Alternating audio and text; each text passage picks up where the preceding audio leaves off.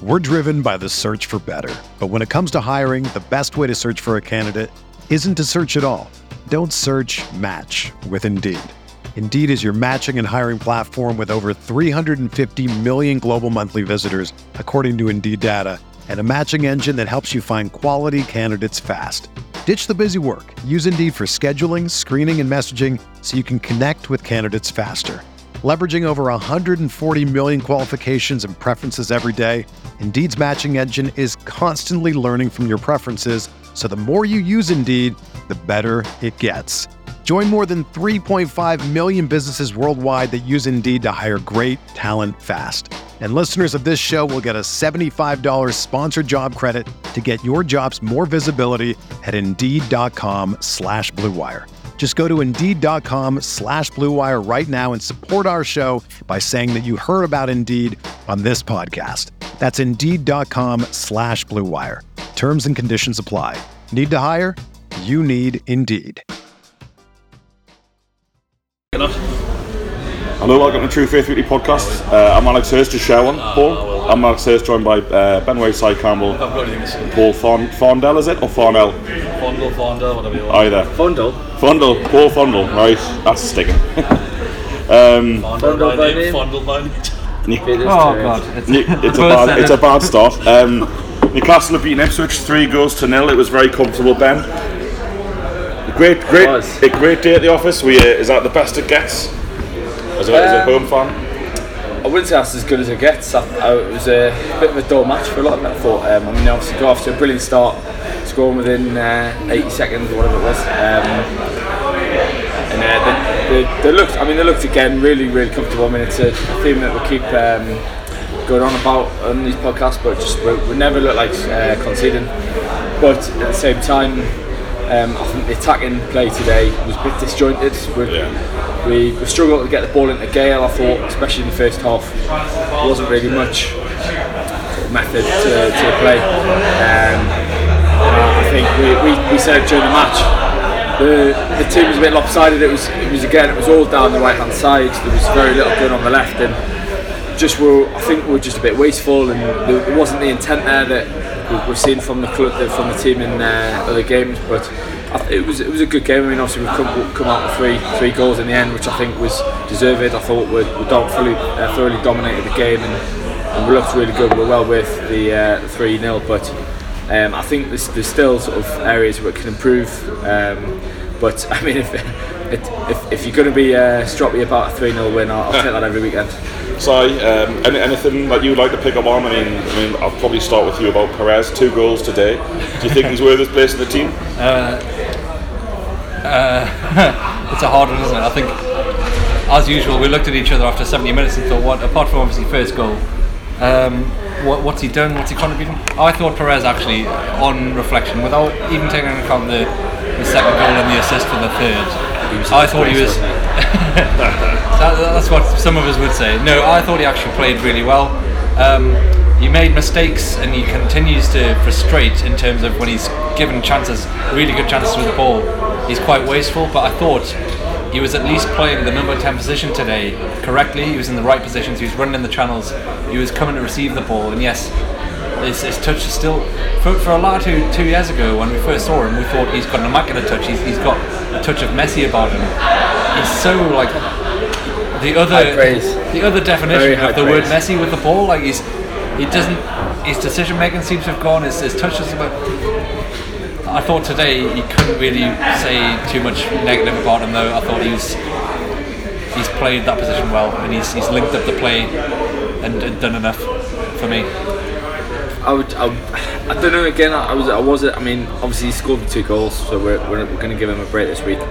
But again, I don't know. I don't think he seems wasteful at times. I mean, I think he was carrying the ball, running with the ball a lot better today, and he looked dangerous in terms of he was beating players, and he looked a lot more involved today. But give him a break. What's he going to do? I'll come in there because I agree with Ben a little bit. Well, a lot. He's done well. 2 goals and assists. What more can you ask? I think he's Surely a striker. that's I'm why he's on the convinced pitch. he's a striker. Yeah. He's a striker because he doesn't do those things number 10 can do. And I said about at half time, there was a part in the first half when he was running at their back four and he overhit the ball to Gouffran, and it wasn't that he overhit the ball, it was the fact that you're playing number 10, you're the one who should be creating something or going on and taking things from there, when in actual fact you are passing the buck almost. There was a couple of times in the second half as well when he actually did some good work, got to the byline and smashed it across the face about 20 yards above other people's head. But I mean, will he keep his place? I think he might keep his place for Tuesday, because obviously you get in the team, you score, you keep your place. I think he might keep his place. I don't think he'll be in the team for Preston away though. I don't think that performance today suggests he can play that role away from home. It'll be interesting. I mean, I think I could see him playing Tuesday because it is the cup game, but I think had it been another league game, I don't think he would have played, just because I think Rafa, we've seen it every time someone has a great game and then they're out the team next week. We'll look at Hayden on Wednesday. He was excellent. Tuesday. For that reason, I don't think he will play on Tuesday. I think he's earned his place for next week. I can't see him starting him and Gale away from home at Preston.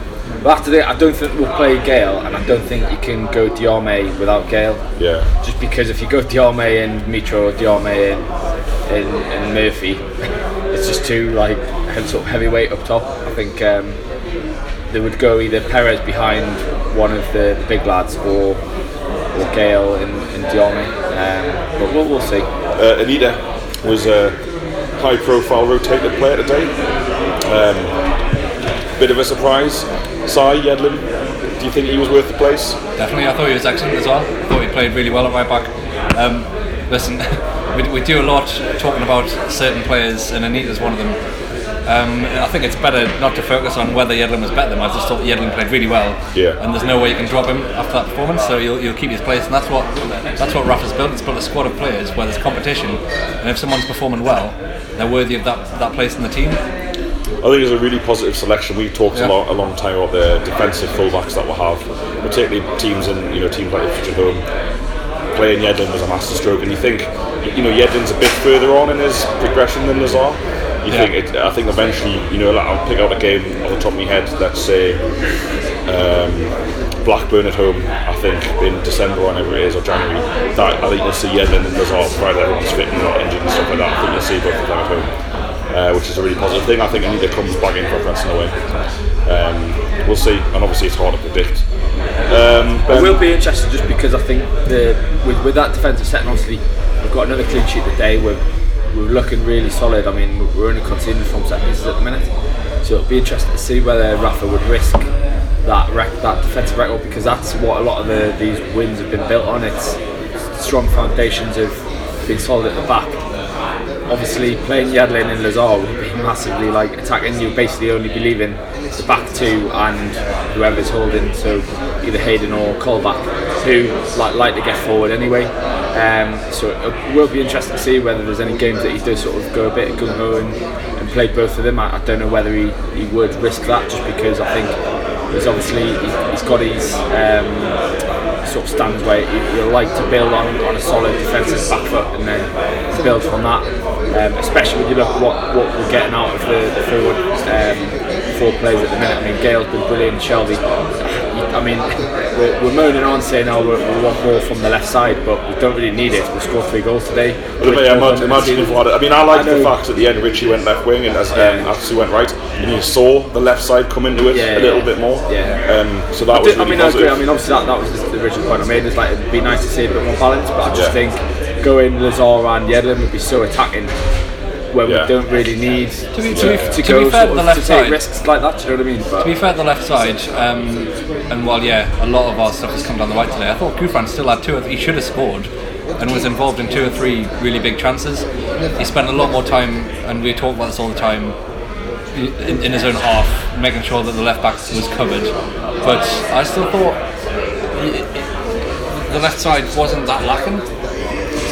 I don't know, first half sometimes we'll talk about the frustrations of the first half. We scored after 80 seconds, great, good goal, well taken, bad defending by Ipswich, but good goal. And we didn't really push on from that, and that was a bit frustrating, but I felt that was, to contradict you, so I felt that was because all of our play was down the left, or we had a lot of the ball down the left side. Right.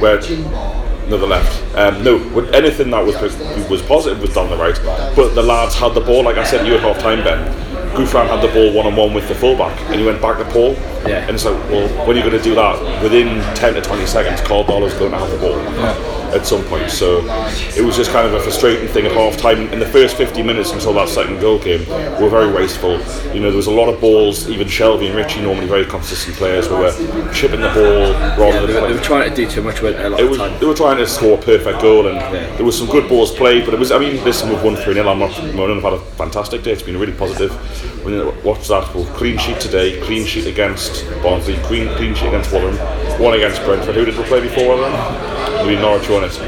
So it's 3 We're so used to having to think of things to pick out about the game that we're not happy with. When really we should be sitting here getting it. Well, we're buzzing. It was one of you just said it was a little bit boring. Yeah, it was me. It's not, I know what you mean. Well, following on from Brentford, because the second half of Brentford just was like a non-event. We're just kind of. I think it's not so much about us. I think it was more a reflection of Ipswich. I think it's become quite obvious that the quality of opposition in this division. As soon as we've kicked into gear and Rafa's got his team settled, he's got his strongest 11 most weeks now. We're not coming up against anything. It wasn't that it was a boring game. It was just the first half. I think I just felt like they were there for the take, and they were really poor. And I just think as you said, there was a lot of balls that were played well. We're going to bring Mike in from Ipswich, who did the 3D podcast with us. Mike, get yourself in. Would you like to talk? Do you fancy it as well? No, you're alright. I think he's a bit angry. Alright, so we'll go on. Before, I'll tell you quickly about Ipswich, what I thought, and then you tell us what you thought of both Ipswich and Newcastle. I thought Ipswich's tactics were good. We talked on Thursday about not sitting too deep, or pressing at the halfway, and you just did that. Problem is, you just fuck yourselves over after 60 seconds by conceding a ridiculously soft goal, and it was downhill from there. Game plan was kind of shot because it looked like it was going to work, but that's the thing. We were saying at half time it's hard to judge like how good Newcastle were and how good we were, because like after the goal we thought we were like obviously best hit the bar from a bit of nothing really. It was a great effort, but like it was hard to judge because we went behind so early with such a gap. Like just like one of our main bugbears here, just like wingers not tracking back properly, like consistently. You're talking about the press, and like it was fine. If you look at Freddie Sears, playing out wide on number 20, he was pressing really hard, really high. But that's pressure. But if you don't have the whole team doing it like organised together, then that's not a press, and you can get picked off so easily. Yeah. If you have everyone organised and backing each other up and doing it properly from the midfield through the back line, everyone doing it at the same time, and that's a good press. But the thing is, like Freddie Sears was leading it, which was really high intensity, and like a lot of the time people were going with him, but we didn't have that consistency. You didn't win the ball. I can't remember you with like pressing, but actually causing a mistake. It was almost pressing for pressing's sake. It was the right thing to do, but it's if the team aren't good enough. I mean, what do you make of the performance? Is it frustrating for you, or you expected a hammering? So does that make it any easier? It doesn't. Like we expected like a 2-0, but like again we didn't get hold of it at all. As I said, you're right. We did press, but there was very rarely that we picked off or actually won the ball from the press. Like we weren't pushing the right players like that. One of the things that surprised me, Mike, was the lack of bookings and tackles he made. You know, Brentford came to us, didn't press, but towards the end of the game when they started chasing it, they started in the need to nick the ball, and they were pulling and they were grabbing. They were picked up about 3 or 4 yellow cards, which isn't the end of the world if it leads to something. Whereas today I was a bit surprised where you didn't really put your foot in. The thing is, if you look at the team, we've got like Conor Grant, a young lad from Everton, who I like as a player, and he's generally played. He's been brought in and out, a few injuries here and there, but he's generally played wide. He's played in the centre alongside Douglas, whose legs have essentially gone. And he doesn't have that kind of nous to kind of like, and our wingers as well. We were talking about a lot. Tom Lawrence and Grant Ward, 2 young players, good going forward. They're really bright players, but this is essentially their first season of playing week in, week out. Certainly for Grant Ward, Lawrence has been on loan a few times. They're not trained in kind of like doing the dirty work, which you need to do away from him. We weren't expecting to come and take the game to you, but you need your wide men in that case. We haven't got fullbacks that, like, if our fullbacks get isolated, which I didn't think you did enough, to be fair. I think you were comfortable for a lot of the game, and it looked like you could always kick on to another gear, which your second and third goals just showed. It was just sharpness of movement, and we were just like half a yard off it. But I think those wide players and the younger players in our team, just like they've got to understand how to do the dirty work, and that wasn't. It just it's a really good point, because I thought as well. I mean, trying to think maybe compared to say Huddersfield. We played Huddersfield. Huddersfield, no disrespect to them, but they were rubbish. Like they didn't do anything for the win. We 2 catastrophic defensive errors when we were almost a different size, both in terms of playing sound confidence and team selection because it was during the transfer window. But Huddersfield's team was very like streetwise, know-how. They knew when to go down on the ball, even if it was a foul. They knew when to slow the game down. Whereas I didn't see too much of that from Ipswich today, apart from Leon Best, who actually did like dislocate it off his hand. It was disgusting. We were pretty close to it. So yeah, I suppose from your point of, well, from our point of view, what did you say? You talked a little about Newcastle there. What did you make of the performance from Newcastle? Well, as we said, I think it was effective. The fact you scored so early meant you were just comfortable because we were never, even at 1-0 down, we were always still going to wait till the 7th. Even if it like at 1-0, McCarthy is still thinking, well, we'll keep it 1-0 till 70-75 minutes, and then we might have a bit of a pop and have a go. Obviously, that didn't come to pass. Didn't say that, but we were saying at half time it's difficult because you're clearly just coming out first gear. There were so many times where he had several yards on the ball when like popped into Shelby, and I think it was so obvious in that second and third goal that you scored when it was just like slow, then suddenly a quick incisive ball in, then laid off the front man, and then a runner from midfield, and we were just like we had 2 or 3 the full backs, and then the midfield too, just like completely off the pace, and they'd been burst through by a bit of sharp movement that they weren't being focused. So it's clear that he had a lot more in the tank. But as we were saying at half time, he didn't really have to push it because we were never going to come at you unless we kept it at 1-0 till the 75th, 80th minute. So it was never really anything more in the game. That's the frustrating thing. We were never after conceding that first goal, as we said on Thursday in the preview, like if we concede the first goal, that's it. I felt sorry for you. I was thinking when that first goal went in, I was just like, you haven't even had like 10 minutes of like bit of pressure, corner. Everyone get the ball, knock it around a bit, give it the keeper, knock it around the back line. Now straight in, lads. What's that midfield? We've got something. We've not, obviously all of us have not seen the goals again, but how Perez was that unmarked at the back post, dreadful. Well, the thing is, I mean, our fullbacks, we go so narrow, especially away from home. The 4 at the back, we go so narrow, and then I mean, our winger is not even in shot. It's like coming back. That's what we're talking about. He had a great game at home against Burton. He created a lot, but this is like, for those sorts of young players, it's learn that dirty way. Just track your man. It's just like do the percentages. You're a professional athlete. Just track your man. And when we get so narrow, the wide men have just, especially when they've just got to track you. You can't pass on to fullback because he's tucked in and marking. Especially when you have 3 attacking midfielders in behind your striker like that. That's why we're so caught out. And he's got so much time. It's almost as if 2 men have just like lost him. It's one of those. It's just like I don't even know who to blame there. Until you look at the replays, like one of the midfielders just not even in shot. Because it's just so much. You're thinking you're thinking just keep it tight. The whole team should be behind the player who plays the cross. The whole team should be behind that line because it's so early in the game. You've got to keep it tight, but instead you've got the back 4 against the strikers. Now I was surprised by that. I mean, obviously you know us, but have you enjoyed the day? Has it been a reasonable day for you coming up here? Oh well, so, to be fair, we always said like on the way up, the train beers and the beer before and after are always most entertaining part of the game. To be fair, that's what made me think as soon as the first goal got the trips we've been on where the game's over. Well, I don't want to say the game's over, but it feels that way, doesn't it? When concede straight away, it's like so you just got to appreciate the journey up there. It's good fun. That whole day, been enjoying it so much, and then just taken away straight. Did you get to stand up?